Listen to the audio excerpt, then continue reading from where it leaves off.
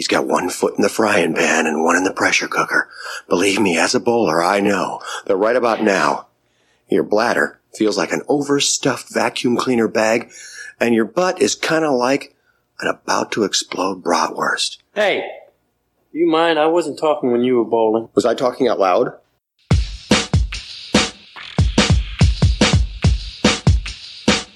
Hi, this is Vanessa Angel from the movie Kingpin. I wanted to say a big hello to all the listeners of Munson's at the Movies. I'm so excited to hear that there's a podcast inspired by the movie Kingpin. Welcome to Munson's at the Movies, another Munson's Choice episode. My name is Kyle. I will be your host. I'm here once again with the rest of the Munsons. I want to give them a wide berth. He's what is called a born loser. A real Munson. Give them a chance to talk a little bit about what's going on in life. Rigby. Same old, man. Just riding out the quarantine day by day, watching seemingly more and more movies as the time passes. Just hanging tough and not going outside unless I need to. Case? Well, somebody's told me that they started a quarantine a couple weeks ago. Wasn't aware of that. So apparently I've been running around the neighborhood, breathing on everybody and irritating. Social distancing. Not a big news guy. No, not a big news guy. But, just hanging around, getting things done, staying busy, with a variety of projects. I continued my culinary exploits this weekend, making a dramatic macaroni and cheese video that was well received. So I've got that working for me. It's pretty epic. Your editing skills are top notch right now, Craig. Warren? Yeah, I think in this time in quarantine, I've found a black hole and I've transported into the future, and I've immediately become like a 75-year-old man. I wake up early, I drink coffee while doing a crossword, and then I stare blankly into the yard and cuss like plants that are growing where they shouldn't be and animals that are eating flowers that they shouldn't be. So I'm miserable as shit. You're a one-man neighborhood watch. That's what you are. Get off my dirt lot. Throwing rocks at kids. Yeah. James? I'm on the opposite end of the spectrum as Warren, but in the same vein. I've reverted back to being a college kid who's bad at college. I am drinking more than I've ever drank before. I go to bed at ridiculous hours at night. I sleep in way too late, and I'm late on most of my homework and actual work assignments. So I reverted back to like 2006, James. You're halfway to losing your Munson card, man. Can't have that. You got the 2006 faux hawk? No, but that's only because I don't trust my wife with clippers. Time to dye that hair blonde, James. That's right. Really. Spring break. Puka shells are coming back. Please don't. For Kate's sake, please don't. On my end, much like Warren, I feel like I'm in the middle of the battle against my yard. I've got the dandelions popping up all over the damn place. I've laid down 2 different rounds of weed killer, and they continue to pop up. So I found myself yesterday for about half an hour just like plucking the long versions of dandelions so they don't spread their seed all over the place. And I don't even own this home. That's the ridiculous part about this. I'm freaking renting. I'm sitting having a stupid battle against the yard. It's mildly annoying, boys.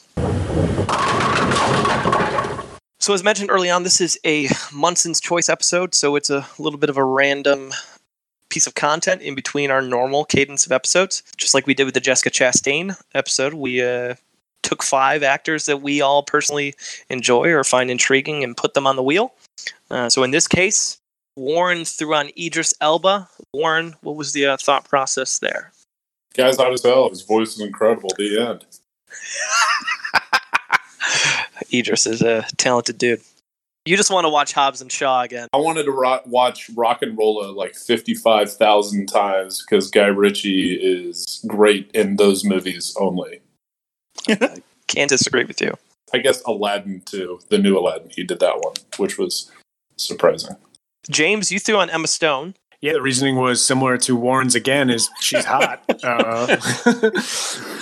No, she's in a bunch of great movies, and she's young, and her career has kind of made her a movie star right from the jump, so I think it'd be cool to cover someone so young and so talented. Yeah. I threw on Ken Watanabe, partially because I love The Last Samurai and think he's incredible in that movie, and just pretty much everything I'd seen him in, I found it to be enjoyable. Inception, other films like that. So I felt like Ken would be a good option. Rigby, you threw on Benicio del Toro. Yeah, he's obviously got a pretty wide range of good movies the past 25 years. I love Traffic. I love the Usual Suspects, Snatch, Sicario. Sicario, The Pledge with Jack Nicholson. He plays like a deranged guy in that movie, which is probably what he plays in every movie he's in almost. Yep. But he's a very talented guy. I'd love to dive into his filmography. In a rounded out case, added Rosario Dawson. Listen to some of these movies: Sin City, Clerks 2, Guide to Recognizing Your Saints, Death Proof, Grindhouse, Descent, Eagle Eye, and Kill Shot. And that's just 2005, 2006, 2007. Wow. So she has a ton of movies that, we've all seen and would have been fun to dig into and watch some of those things. Plus, she's had some really cool TV roles. Yeah, she was in the Marvel universe, right? She was on, was it Daredevil? She was in all of them. She was kind of this connecting character between them. Yeah, she was close to Luke Cage. That's right. All right, so we took those 5. We spun the wheel, and I swear there was no collusion. I just spun the wheel, and it landed on Ken Watanabe. What are the chances Kyle's pick just keeps getting picked? Go to Vegas, bro. Yeah. What a gambler, this kid. I'm 2 for 2 on these. You know how it's going to go from here. I will never get one of my Munson choices ever again. Good. Watch me go 5 for 5, boys. I know. It's going to be nuts. Well, just tell me who you want in the future, and I'll just make my choice. A little reverse psychology. Yeah, that works. There you go. So we're covering Ken Watanabe. Super fascinating guy. Has a very long career. But before we get into all of that, as always, James is going to drop us with some actor trivia. All right, folks, we're going to do 2 truths and a lie. If you're new here, I'll explain. If you're a veteran of this game, you know that the lie is based around an actor from Fast and the Furious. So I'm going to say 2 true things about Ken Watanabe and 1 thing that is true about an actor from Fast and the Furious. And the boys are going to try to guess which one that is. So the first fact is he was raised Jehovah's Witness and was not allowed to watch any movies as a child. The second fact is 2/3 of the characters he's played on film have either been dying or have died in the movie. And the third fact is he's been diagnosed with cancer and beat it 3 separate times in his life. It's damn good, man. Wow. Jeez. James, say the first one again. He was raised Jehovah's Witness and was not allowed to watch movies as a child. That smells like a Fast and the Furious fact. So yeah. Number 1. I think 1, too. Just stinks like one. I know he's battled cancer before. I don't know about the 3 times, but and also the second fact just sounds real just based off the movies I've seen. Let me hear the other 2 guesses. I'm going to say number 2. I'm gonna go number 3 just because I think he's beat it twice. Oh, that's true. I hope if he has it a 3rd time, I hope he beats it then. But I have no fucking clue who in Fast and Furious could beat anything. All right. Well, again, you guys are pretty hip to my tricks here. Fact number 3 was in fact true. He's been diagnosed with and beat cancer 3 times in his life. He got leukemia and then relapsed a few years later. And then in 2015, he was actually diagnosed with stomach cancer and beat that as well. Fact number 2, also true. He has actually died or been dying in 2/3 of the movies he has been in, which is, he even broke it down even further. Mostly he's been stabbed by swords, and he's been poisoned 3 separate times. And fact number 1 is not about him at all. He was not raised Jehovah's Witness, and he was allowed to watch movies his entire life. That is actually a fact of Michelle Rodriguez, the star of Fast and the Furious. Ooh, give me a break. Number 1 just seemed way too out there for it not to be true. I had another fact I was going to use, but it was it's so awesome I didn't want to share it because you would clearly be able to tell it wasn't about someone from Fast and the Furious. And it's that he's one of 10 actors of Asian descent to ever be nominated for Academy Award in acting. And there's no way I say that fact and you guys are like, is that someone from Fast and the Furious? You'd be like, no, there's no chance that's somebody from Fast and the Furious. Yeah, there's only one option from Fast and the Furious, and it ain't him. Yep, correct. Thanks, James. Case is going to give us a little background in Watanabe's snapshot and box office history. Getting dialed into him, he's the blockbuster movies he's in do well.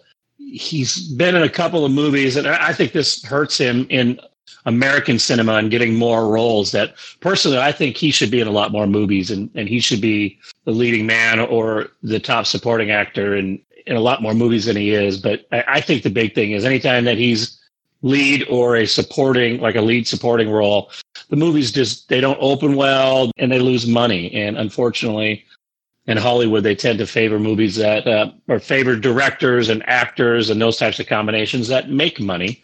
And unfortunately, he hasn't. He's had some giant successes, but he's had some real doozies that haven't done well. I'm going to give you guys 3 movies that did not do very well in the box office, and I want you guys to tell me which one had the worst opening weekend. Okay, we had Cirque du Freak, The Vampire's Assistant, Shanghai, and we had Sea of Trees. Of those movies, which one did the worst on opening weekend only? I'm going Sea of Trees because it's an A24, a little bit of a smaller production. Okay. That would be my guess. Sea of Trees. Cirque du Freak, because I've never heard of that movie until this exact moment. Okay. I'm going Sea of Trees as well. Just Cirque du Freak, because fuck that movie. Cirque du Freak ended up bringing in $6.3 million on opening weekend off of a $40 million budget, and it actually only lost $1 million in the box office. Who the fuck saw that in theaters? Big Josh Hutcherson fans. That too. Yeah, so not me, not you guys apparently either. The winner of our competition is Sea of Trees. Had a $25 million budget. The worldwide gross when all was said and done was $907,000, losing that movie $24 million. Oh, ladies and gentlemen, we have a new record low opening of $2,000. Wow. Whoa. That's it, 2,000. I finished my sentence. Dude. Was it the premiere? And that's like, what? How does that work? That movie made just a little bit more than I made from the stimulus package. You are correct, sir. That's It's unbelievable. I mean, a Marvel movie makes that much money in popcorn on opening day. Right. From one theater. One theater, yeah. From one theater. So, and I think those things hurt him, right? At the end of not the end of his career, but as his career has gone on, I think those types of things hurt him because, again, Hollywood's trying to make money. Well, before we get into his first feature film, he started acting in 1982. So between 1982 and 1985, he was in a variety of Japanese television. His first movie that he was in was called MacArthur's Children. He played Tetsuo in 1984. But it wasn't really until 1985 that he's in kind of his first feature film, and that's Tampopo. And Rigby's going to talk about that one. And before Rigby goes into it, based on the research we saw, this had a very high Rotten Tomatoes score. So it was interesting going into it. It was a fun movie to watch. It was super creative. It's a comedy film out of Japan from 1985, as Kyle said. It's described as a ramen western or a noodle western in reference to a spaghetti western because the two main characters, or the two, main male characters in the movie, Goro, who's played by this actor, I hope I get this right, Tsutomu Yamakaze, but his sidekick in the movie is played by Ken Watanabe. His name is Gun. They wear sort of these Western, they wear cowboy hats and scarves and vests and cowboy boots. They kind of have like an old spaghetti Western style look to it. But basically the main plot of the movie is that these two truck drivers, played by Yamakaze and Watanabe, they are driving through the night and they're hungry and they stop at this ramen noodle shop where they find this shop that's sort of riddled with problems. You know, the customers are drunk, the food is bad, and they see the owner, she's this widow, and they sort of give her these pointers on how they can improve the shop. And after she takes the pointers. She asks Watanabe, but it's mainly Goro. It's mainly Tsutomu Yamakaze. He's sort of the main character in all of this. She asks him to be her teacher. The main plot of the movie is them teaching the owner of the noodle shop, whose name is Tampopo, how to become basically the hottest ramen noodle restaurant in her town. It's a great story. That part of it is awesome. The woman who plays the owner, I can't remember her name off the top of my head right now. She's incredibly like charming in it. She's very sort of sad when she needs to be and also happy when she needs to be. She's a good character for who they're trying to portray, sort of her down on her luck ramen noodle shop owner who needs some good news to turn things around, basically. Where the movie gets crazy is that there are some crazy subplots that have nothing to do with the main narrative. They're basically a series of sketches about food, both from a sensory standpoint, but there's also this weird sort of subplot where these two people basically use food during sex, and it gets pretty gross. There's a famous scene where these two, a guy and a girl, crack an egg, and they basically play with the egg yolk in their mouth like a game of teeter-totter. It's one of the grossest things I've ever seen. Gross, and it's disgusting. Oh, Some very graphic sex scenes with food in this, not including the egg yolk. You know, there's a lot of strawberries on nipples and just like stuff that I wasn't prepared for. I kind of thought this was going to be a happy-go-lucky film, and I was way wrong. sounds like the origin of the term food porn. Yeah, Yes. I thought for sure you were going to tell me they did a Portuguese breakfast. And I was about to barf. I don't even know what that is, but it sounds That's awful. over my head too. I won't ask. If you don't know, you can't afford it. Exactly. It's like a ZJ. Go watch Deuce Bigelow too. It'll tell you everything. There's a series of subplots that include the food porn. There's another sketch where this woman is trying to teach these other women how to eat spaghetti without slurping loudly, while the guy next to them is slurping so loudly that these women are distracted. So it's kind of funny, sort of like strange subplots. They're creative and they add sort of some pizzazz to the movie. I almost thought they were too much. There's like 5 or 6 of them in the movie, and they kind of lose focus on the main narrative. I wish that they would have just gone with the main narrative a little bit more, because I love that story. Just these two guys who are trying to help this woman basically turn her life around. Watanabe has a small role in this, and his role sort of seems to shrink as the movie goes on. And his partner is really the main driver of the film. He's the guy who's giving her all the advice, and she's listening to him at the end of the day. So it's one of those movies that is probably even more popular now just because the foodie sort of culture has kind of taken off. And you can't really watch this movie without getting hungry, because there's like awesome shots of like the ramen noodles like boiling in the pot and like the pork and stuff, and you get really hungry. But then you see these subplots and you're like disgusted by food as well. So I've never been like hungry and disgusted at the same time. But it was probably a good starting off role for him. It's one of those movies that I didn't really know how to feel at the end of it. It's sort of like a mind fuck, because like I said, you feel these emotions, you know, when you watch it, you get hungry, but then you're sort of just like, who are these people? Like, why are they doing this to themselves? The 100 on Rotten Tomatoes, I would have to really look into that, why it's 100. I don't know how many people actually reviewed it. I can't say I would be in that category if I had to score the film. It's probably a bunch of Yelp people. Yeah, I would say so too. I would say it's people who are just really hungry when they watch the movie. I would give it like a 7. It's very creative. It's funny. I'd be happy to never watch it again. Hey, someone had to, right? Yep. Nailed it. Appreciate you, Rigby. Thank you for your service, Rigby. Yep. Great joy of serving others. Appreciate you, bro.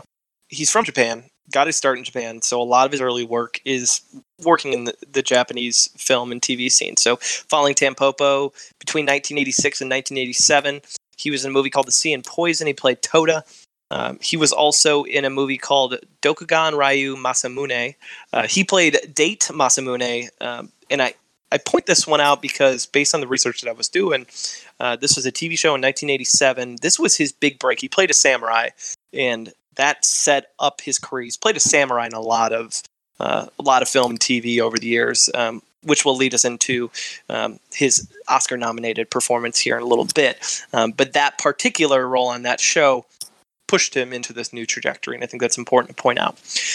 Over the next 13 years, so 1989 to 2002, he played various parts in 31 total Japanese TV miniseries and TV movies. So the guy was busy, right? We're talking 2.5 shows or movies per year during that time. Some notable ones during that time, knowing that we didn't really get a chance to watch many of these. He was in a movie called Welcome Back, Mr. McDonald. He plays a truck driver. So it sounds like a minimal role, but that one was from 1999, and it has an 88% on Rotten Tomatoes as well. So some other smaller, lesser-known films that he's in that have gotten really good critical reviews. Some notable historical dramas he was in, as noted by Wikipedia, were Oda Nobunaga, Chushingura, and Bakumatsu Junjo Den. Someone check my pronunciations on that. I apologize if I screwed that up. I don't want to congratulate you on that best. because my guess is you did screw it up. And so, bad job, Kyle. Yeah, I should start it with the disclaimer before we went into this. Give us a little bit of leeway here. None of us are trained in the Japanese language, so we're going to do our best. So some other personal things during that time. James mentioned it earlier. He was diagnosed with leukemia in 1989 while filming Heaven and Earth. He had his relapse in 1991. In 1998, he was in a film called Kazuna, and he was nominated for Japanese Best Supporting Actor. He didn't win, but he was nominated. He's been in total nominated 3 times for Best Supporting Actor in Japanese films. And in 2002, he quit his agency. It's called the N Theater Group. It's essentially his acting agency. And he joined a new agency called K-Dash Agency.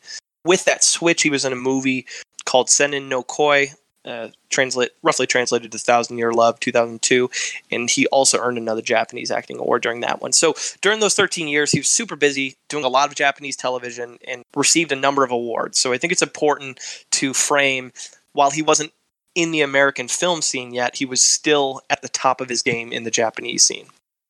Right. That gets us to 2003. He makes his first big jump into American film in The Last Samurai as Katsumoto. I'm going to assume that everybody on this podcast has seen it and probably, for the most part, looks fondly upon it. But I think I have it on DVD. I do too. So I'll chime in. That portrayal of Katsumoto, for me, is one of my favorite Best Supporting Actor performances in the past 20 years.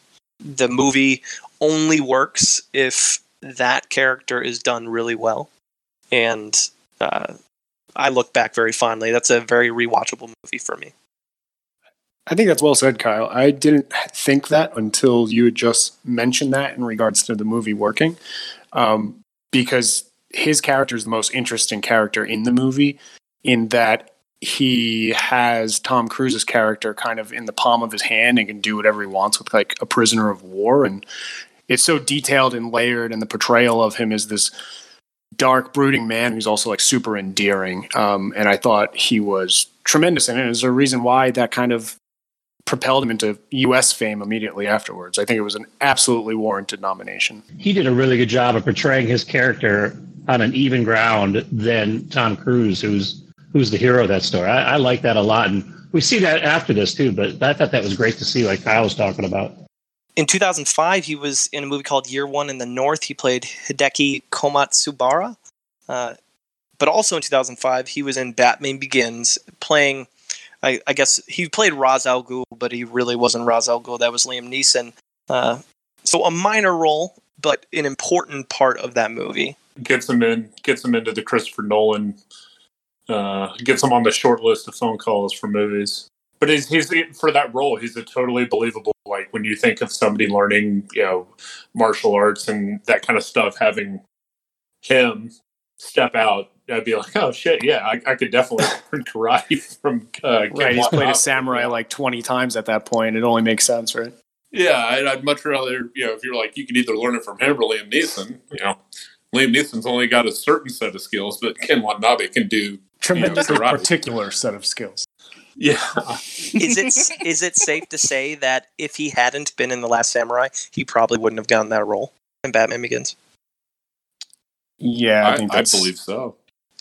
That's fair. That's fair to say, because that's far enough in advance for it to come out, and then start the filming as Ra's al Ghul's decoy. So the timing works out. Like riding the high of, oh, people recognize this guy, let's pop him in this movie, and it probably led to his involvement in Inception, which we'll talk about here in a little bit. I can actually confirm that it did. I looked into it. There you go. A little sneak preview of what's to come here. Also in 2005, we run into his largest audience gap, which is Memoirs of a Geisha. In this case, The critics gave it a 35, and the audience gave it an 83. So it is a huge gap. We're talking almost 50 points. So it's a polarizing movie in a lot of ways. I had the honor to cover Memoirs of a Geisha. I will start by saying this. I had never seen it before. I knew of it, but I had just never seen it at any point in time. Much like the last movie I covered, Tulip Fever, I think a lot of the off-screen parts are really interesting with Memoirs of a Geisha. The plot itself, I'm not going to spend a ton of time on that because I think most people have probably seen Memoirs of a Geisha at this point. But if you haven't, basic idea is Sayuri is this young girl who is kidnapped, essentially sold into a house that trains geishas in Japan. And her sister disappears, runs off, her parents die, and so she's kind of stuck in this lifestyle to become a geisha. She's narrating her own story, and essentially she falls in love with Ken Watanabe's character as a young girl, which is mildly creepy, and kind of becomes obsessed with him the rest of the way. The film itself, just so we're framing it up properly, it won 3 Oscars for cinematography, costumes, and art design, and it was nominated for 3 others. For score, which was done by John Williams, which is also the first movie he ever asked to score, which is interesting.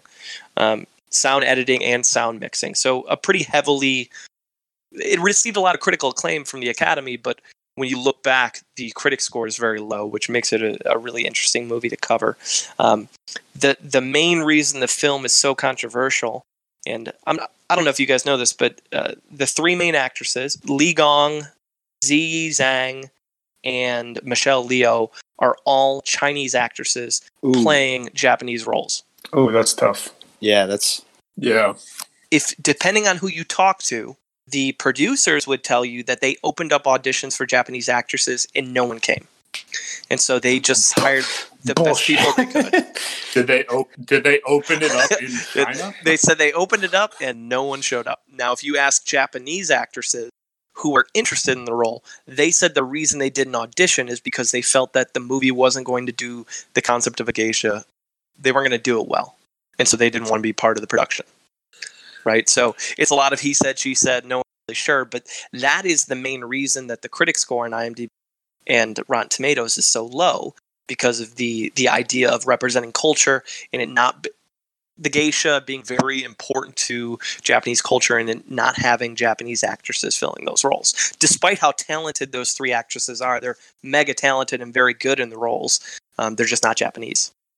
So that's kind of like the legend behind the movie and why it's largest audience gap, because audiences generally like it.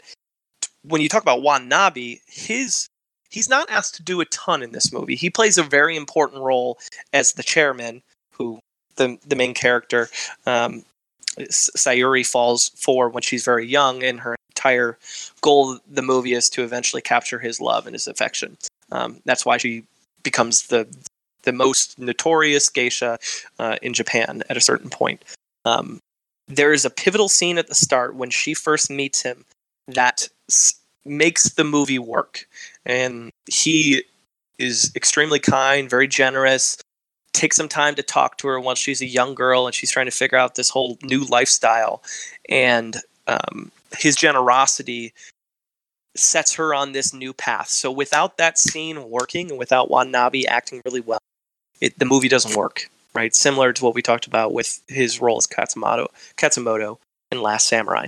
So the rest of the movie, he's in scenes, but he's not doing a ton. It's a lot of facial expressions. And it's not until the end where he has that pivotal scene with Sayuri, and they confess to each other that they are very much in love with one another, and that kind of loops the story together.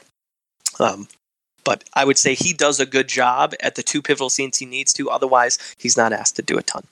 I saw it in high school because the girl I was dating at the time loved the book, and I had no interest in watching it, so I feel like I would do a terrible job actually giving a synopsis of it or a review of it because I just didn't pay attention the whole time. It's a beautifully shot movie. It's well-deserved for the Oscars that it did receive. The sound is great. The art design, the costumes are gorgeous. And some of the camera shots are some of the better ones I've ever seen. So from a technical standpoint, it's awesome. The thing you guys will find entertaining is that there is a scene where they do a whole sumo scene, and one of the sumo wrestlers behind the scenes, I noticed him right away, and I was like, how do I know this dude?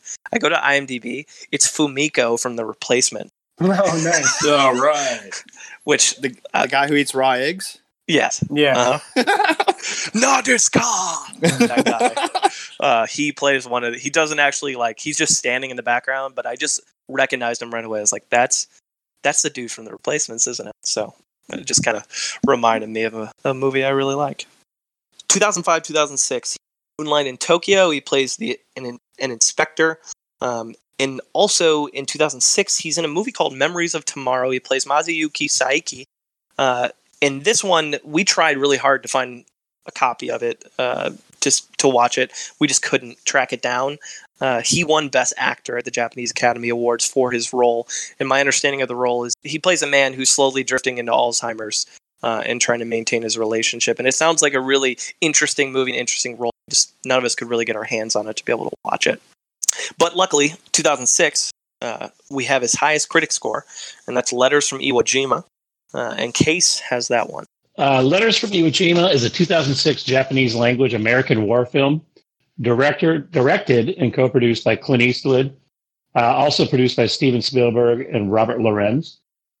This part I found was interesting. It was written by Iris Yamashita and Paul Haggis. You guys recognize that name, right? Yep. I saw the name scroll across the screen. I was like, where the hell do I know that name from? He won an Oscar for Crash. He also wrote $1 Million Baby, too. He's like a big screenwriter. I was going to say he wrote Texas Ranger Trial by Fire TV movie. That's what I was thinking. Is that Walker Texas Ranger or just Texas Ranger? It's Walker Texas Ranger TV movie. But he also did write Casino Royale and Quantum of Solace. So, right from the jump, this movie's got some talent behind it. The movie's based on a book called Picture Letters from Commander-in-Chief, written by Tadamichi Kobayashi, who is also the main character played by Watanabe. I didn't know this, at least I didn't remember this, but it was a companion piece to Eastwood's Flag of Our Fathers. And technically, in the chronological point, this movie occurs right before or right as Flags of Our Father begins.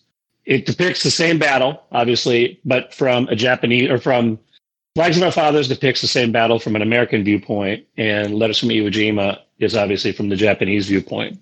Despite being produced by an American film company, Letters from Iwo Jima is almost entirely in Japanese.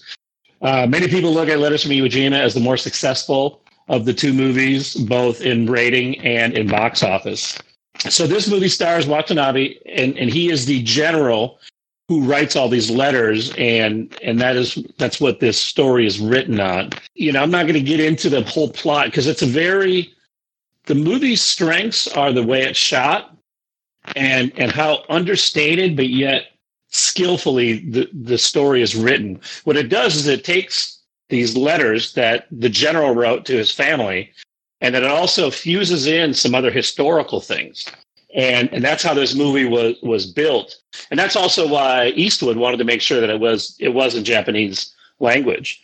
Watanabe, he's brilliant in this movie. He does a great job showing both the authority and tenderness, being a general and making sure that everybody is doing what they're supposed to. And then when he's in his quarters or he's off to his side or he's dealing with somebody on a one-to-one basis, he's got just this wonderful tenderness that really does come through. It won multiple awards in both America and Japan. Eastwood had joked on multiple interviews that it was considered a foreign film both in the U.S. and Japan.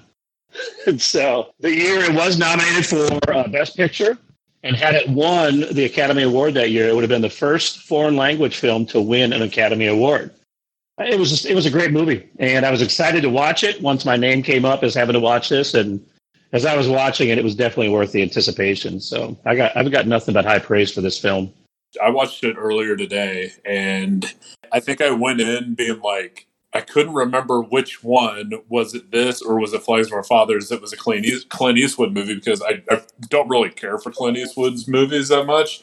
And then once his name came across, I was like, fuck, I picked the wrong one. Then I started watching, and I was blown away by the acting and the story and some of these. There's some scenes in it that are like disturbingly profound. Yeah. The soldiers, the whole they come across as showing a bunch of the Japanese culture and military and all that stuff, and how it's everything's for the emperor and for honor for your family and dying for your country, and it's better to kill yourself honorably than it is to die by the hands of Western pigs. And so like the amazing thing was this balance, because honestly every single movie portrays, and I read about this, every single movie portrays Japanese during World War II as they're all suicidal kamikazes. Yep. And they're just like batshit. And so it takes this more humanizing approach. There are people fighting under orders, just like every American soldier movie.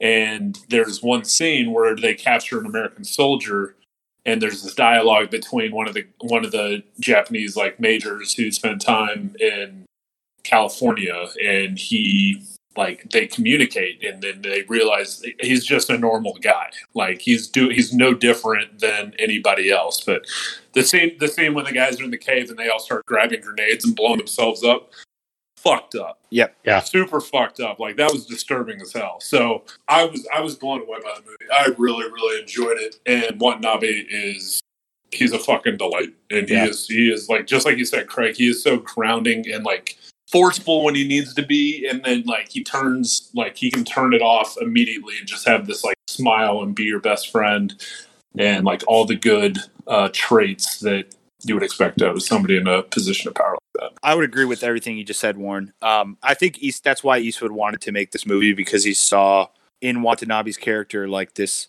guy who wouldn't back down to he wouldn't give in to sort of what you think is like the prototypical Japanese wartime culture, the do anything for the emperor. It's better to die at the hand of yourself than it is at the hand of your enemy. He portrays that character perfectly. And there are some, like you said, Warren, there are some very, very raw moments in it. The grenade part is really intense from what I recall. It's not just grenades, soldiers shoot themselves in the head. There's a lot of just gore and violence like you see in any other war movie. The scene that you mentioned, Warren, where the two soldiers are talking, where the U.S. soldier is like enamored by the fact that this Japanese soldier was in the Olympics, and he like recognizes him and knows, he's like, oh my God, you were there. Like that was hit me on like a huge emotional level. Yeah. And yeah, I was just reading some reviews, and A.O. Scott, who's the critic for the New York Times, who I like a lot, he said this movie was near perfect. And near perfect. Yeah.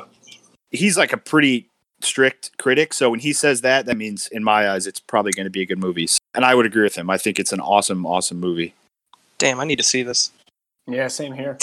The attention to detail of shooting it to make it look older, right? I mean, that's a great way to phrase it, right? I mean, it's near perfect. And I even like that, I learned a little bit about that particular story. I didn't realize that being stationed on Iwo Jima for Japanese army that's basically a death sentence. Yeah. Because it was, all they were ordered to do was slow the Americans down.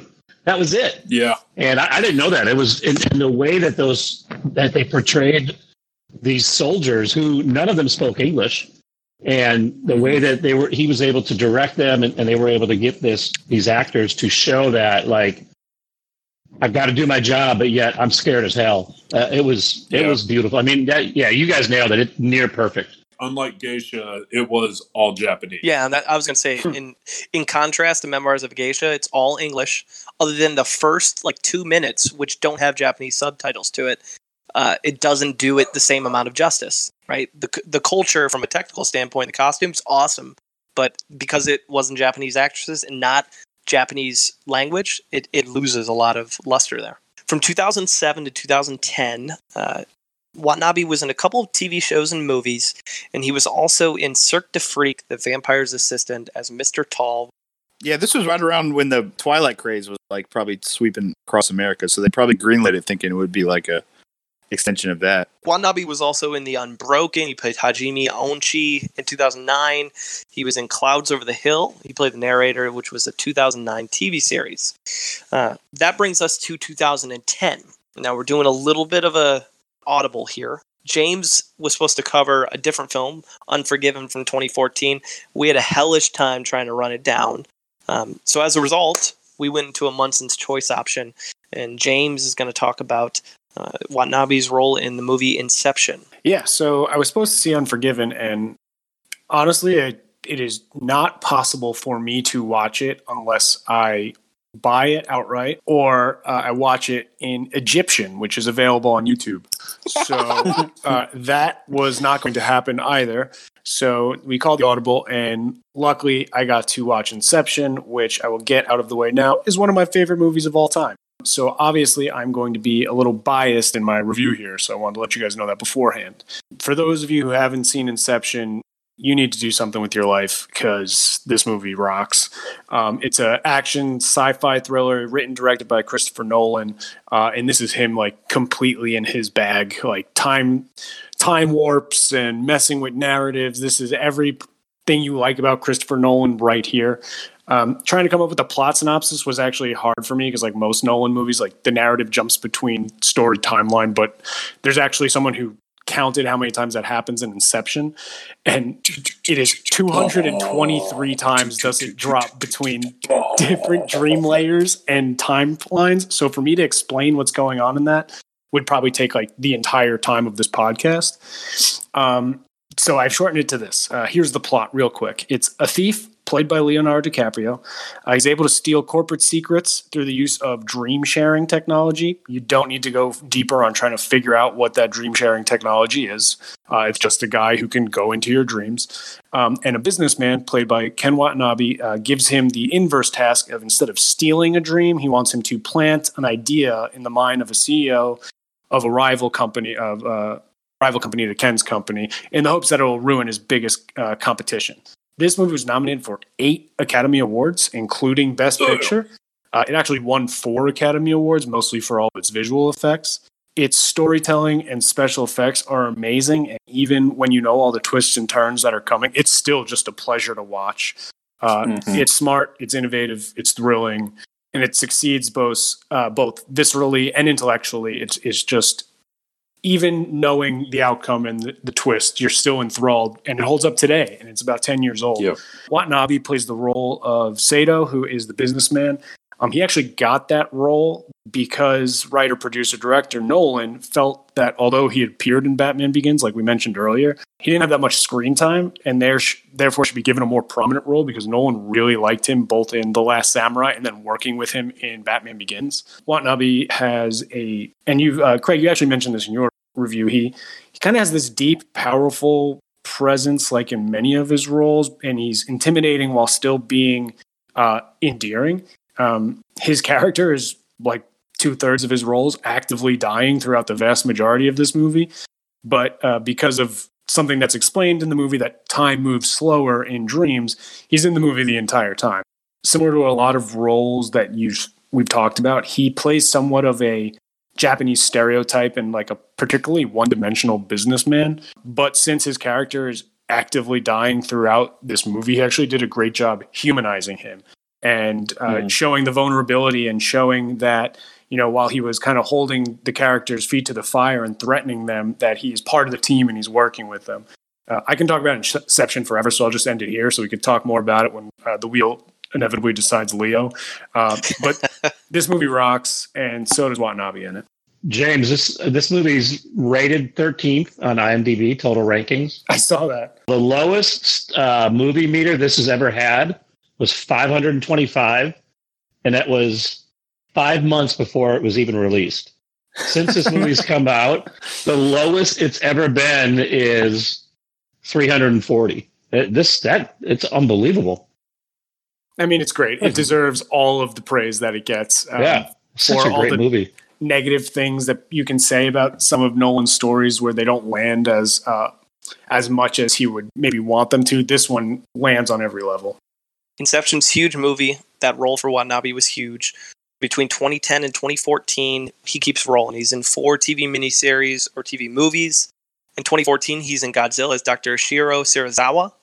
I mean, his role in it it's necessary. He's more of an exposition character to really kind of explain like what's happening. but you also get like the classic Gojira line. So, it's an entertaining movie, but I wouldn't put too much into it. Also in 2014, he was in Transformers: Age of Extinction. He played a character named Drift. It's the highest grossing movie of 2014 and the 29th highest grossing film of all time. Transformers: Age of That's Extinction. why they keep making them, man. That's why they're never going to stop making these movies if it just keeps going to see them.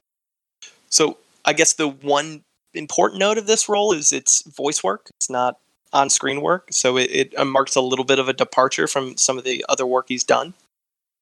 2014 was also when we saw his largest critic gap, which was the movie Unforgiven. But the movie itself had a 93 from the critics and a 78 from the audience. So although the gap is sizable, it's still a pretty good rating. So hopefully we'll get a chance to catch that movie at some other time if it becomes more accessible, because it's got some great ratings. I know it's a Japanese film. My guess is he's probably pretty good in it, but none of us saw it, so we can't speak to that. But we can talk about the lowest critic score. So we went from 93 for Unforgiven to pretty low in Shanghai, which came out in 2015. And Warren loves this movie, and he can't wait to tell us. Guys, you're not joking. Like, this movie, it went from 93% Rotten Tomatoes to 4%. That's a fucking bomber. Yep. So this movie, it's like a noir film in Shanghai in World War II, like right before Japan bombs Pearl Harbor. Mm-hmm. And John Cusack works for the CIA or Naval Intelligence. I don't fucking know. He's too angsty. And Ken Watanabe plays the Japanese commander in the army, and Chow Yun-fat actually plays like this mobster. That's Crouching Tiger, Hidden Dragon dude? Yeah, yeah. He was in the movie as well, and I was like, wow, this is a hell of a cast. It should be great. Doesn't sound bad so far. No, absolutely. Lee Gong's in it, and she's gorgeous. It's not good. It doesn't make any sense. You don't care about it. Jeffrey Dean Morgan's in it. All he does is sound like a douchebag. He dies. I like Jeffrey Dean Morgan too. It's really hard to get into because they put effort into this movie. Like I think it had a $50 million budget. It sure did, and it made $6 million, maybe.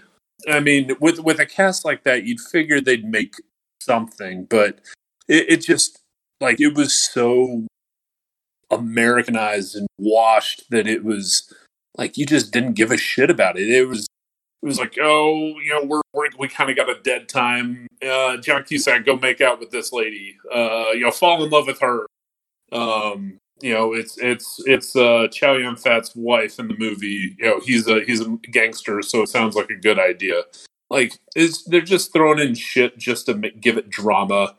And the thing that makes it so fucking cheesy is like those war movies where it's like the detective, guy's in a duster with a hat and it's raining outside, and he's like, I've been standing here for 10 nights, looking out, that vaudeville voice where it's just like basically narrating everything that's happening, and it's John Cusack's voice over everything. And so I expect to hear like say anything stuff. So, him standing there outside a girl's window with like a homophone, playing like an album, playing Peter Gabriel. Peter Gabriel. Yeah, in your eyes. It's just like I just didn't give a shit about the movie. I watched it with my wife, and she laughed at my misery. The screenplay can be best described as big old chunk of poopy. Big old chunk of shit. Hey, and Warren, you want to be enraged? Yes. That movie's budget was $31 million more than Letters from Iwo Jima.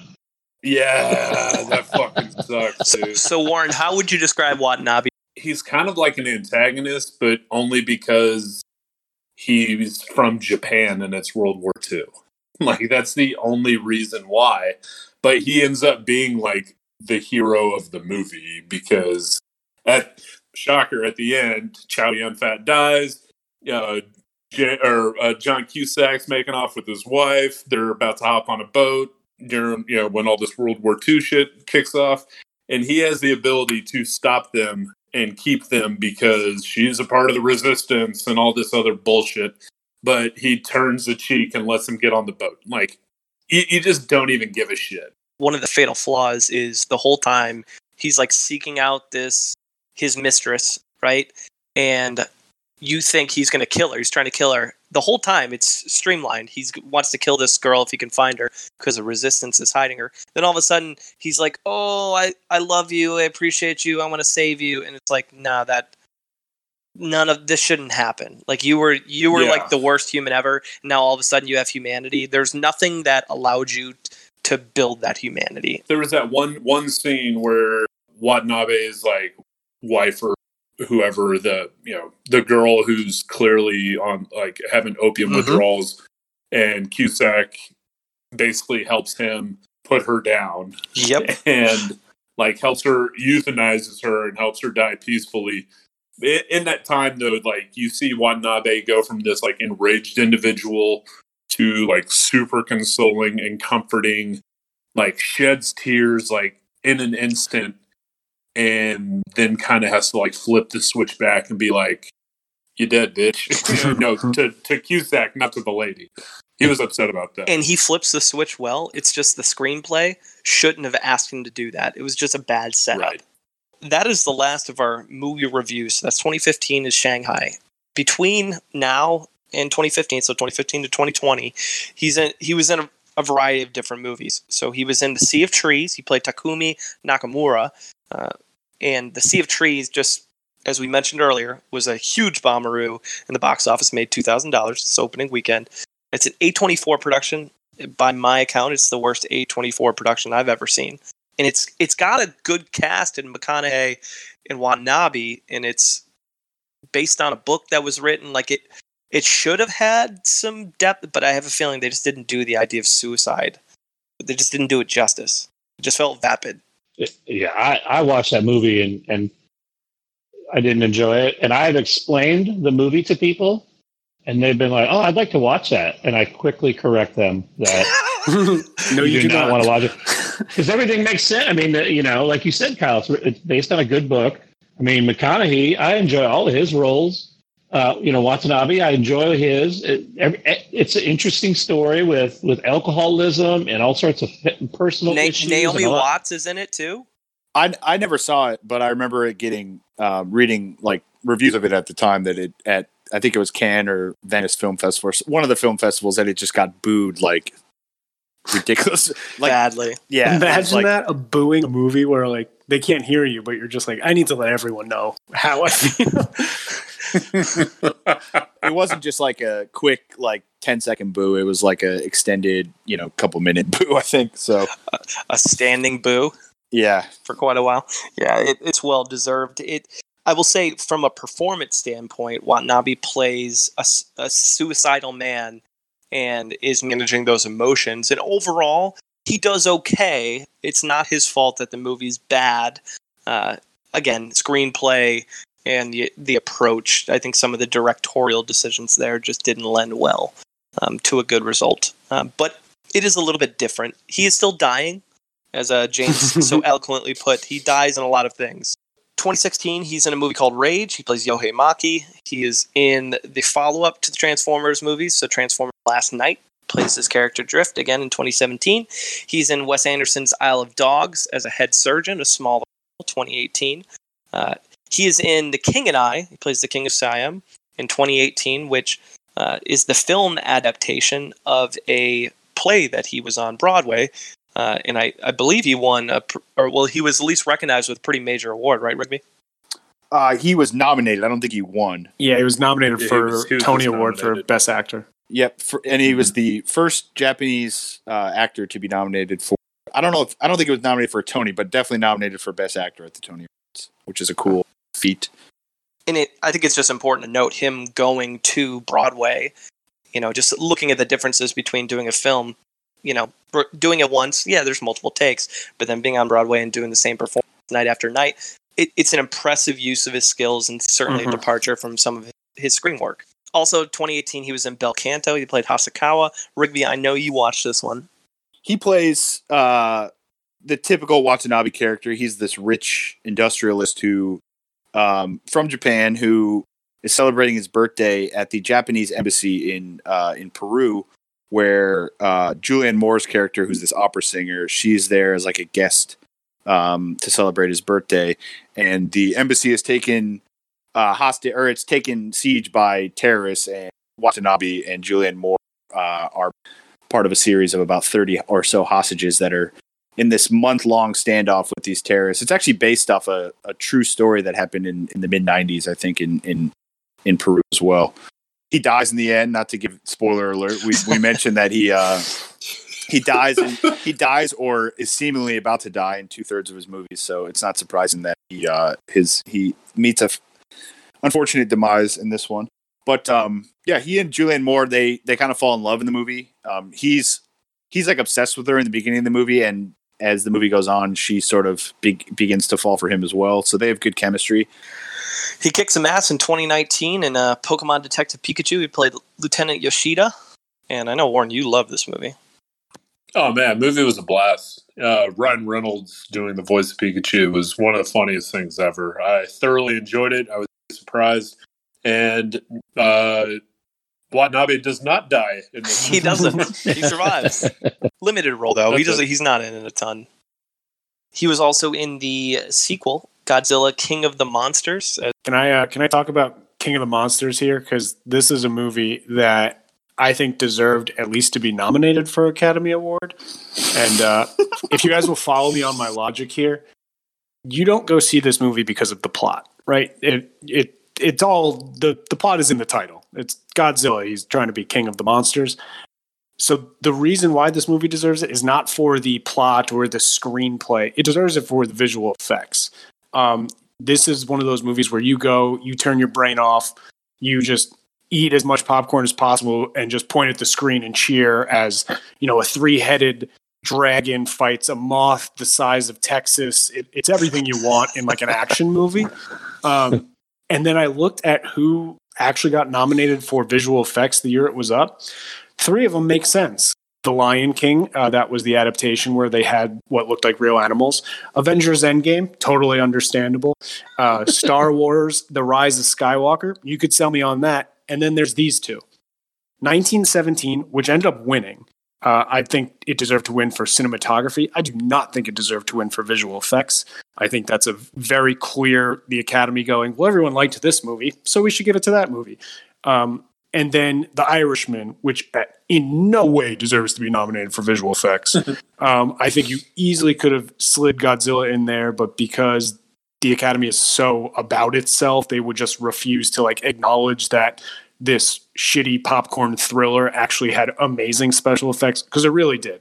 That is my King of the Monsters rant. What I will follow it up with is he dies in this movie as well. Yep. He pulls a Bruce Willis at the end of Armageddon moment. That's the best role that I would compare it to. And lastly, he was in Fukushima 50 as Masao Yoshida. All right, we're going to get to the Munson meter. For those who are new listeners, the way the Munson meter works, we rank each actor on a scale of 1 to 100. The categories we rank based on are longevity, right? How long have they been in the game? How consistent have they been? We look at pop culture impact. We cover their range as an actor. We talk about their awards footprint, any other talents that they might have. Do they write, produce, sing, whatever those things happen to be. We rate them on their personal life. Are they a great human? Are they a big old piece of shit, a big old turd? And also look at some of their comedy footprint. So we're going to start with Rigby. I think I saw Letters from Iwo Jima before Last Samurai. I don't think I saw Last Samurai a couple years after it came out. His presence in both of those movies are still with me today. So I think he's incredibly talented. And, hearing his Broadway sort of accolades sort of adds to that. And, I think he can do the voice. He can do, I haven't seen him really be in anything comedy wise, but, going back to the age-old question, I don't really know if those are the roles that he wants anyway. He plays the stern yet affectionate character to a T. And I think, he's in the Christopher Nolan universe, as James mentioned. That adds points in my book as well. So I'm going to give him an 84. And I think I want to say that's a few points below what I gave Lithgow. And I think these two, their career arcs are almost, except for the comedic effect and the fact that Watanabe, I don't think, has written a children's book. I think their career arcs are very similar. And so I think that's a fair score to give Watanabe as an 84. I'll jump in second. I'm going to change it up a little bit. I'm not going to go last on this one. Some of the notes that I had on Watanabe for his score were he's owned his own production company since the 80s, which I think is interesting. So he's done some other work other than just acting. He, as we mentioned before, he's won a ton of Japanese acting awards, which I think, it's not necessarily Academy Awards, but those, they tell a story about how good of an actor he is in Japanese film and television. So I made sure to account for that. He's had a couple divorces. He had an extramarital affair. I mean, some of that took a little hit. He did a lot of work around the tsunami in 2011 doing awareness, so that helped him there. And I got to give him the birthday bump because he and I are born on the same day, October 21st. So with all that said, Watanabe's getting a 76 from me. Case, you're up. All right. Well, a lot of the same things that you guys have said. I agree 100%. My favorite thing when we evaluate actors or actresses is when I see them on TV or in a movie, do I want to watch that movie? And he's a yes every time. I'll at least give it a whirl. And I think I proved that by watching Sea of Trees. But, I think, I'm just going to say everything everybody else has said, so I'll just cut it short. I'm going to give him a 72. That's one of my higher scores, and I really enjoy, his work and look forward to more from him. Warren. Ken's been around for a while, but he when you can be super successful in two completely different sides of the earth and two completely different cultures, like that's some skill. Japanese being a native tongue, and he plays great characters in English films, and so he does a really good job at that. He has, I could be doing something and hear his voice on TV and just immediately stop what I'm doing and look up, kind of like Craig said. His voice is it draws me in every single time. And the Nolan universe, it's great. Iwo Letters from Iwo Jima really blew my mind, and I really want to be able to see more of these other movies of his without learning another language. And that's unfortunately is going to kind of keep my score lower than what it should be. I really believe that if I had seen a bunch of those movies, I'd probably have them in the mid 80s. But I'm gonna give him a 77. I think when I see that he's in something, I know exactly what to expect from it, as long as he's not playing Too Tall or Mr. Tall in the Vampire. So I hope to see him in a lot more stuff. James. You guys mentioned it. He's been acting for the better part of 40 years. He's been nominated for multiple awards for all three phases of acting, so TV, theater, films.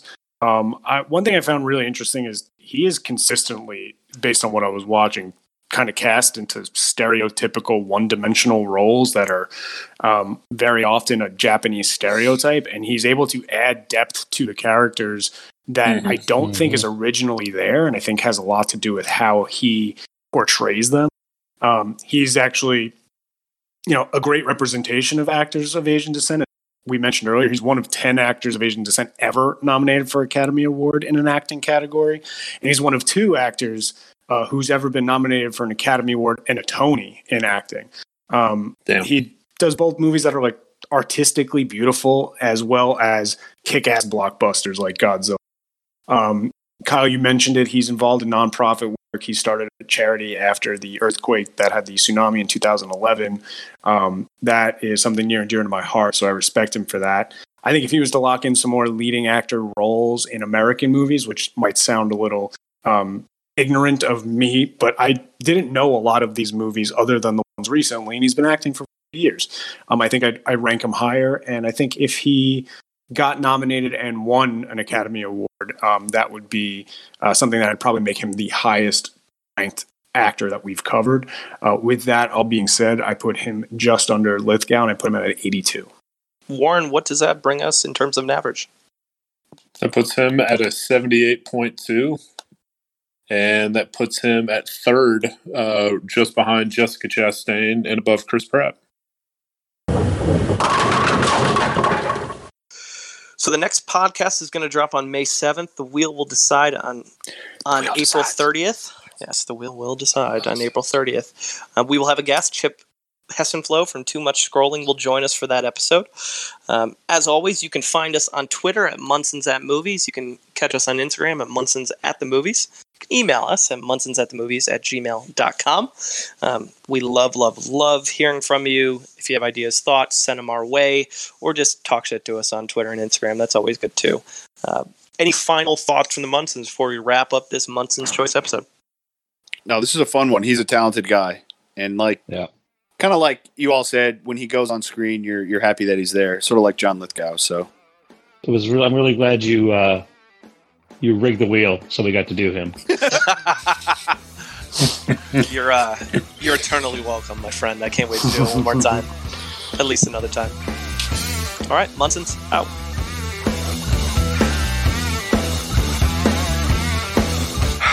All right, let's go. Thank you for the education, gentlemen. We've just received a PhD in stupidity. Doctor, shall we?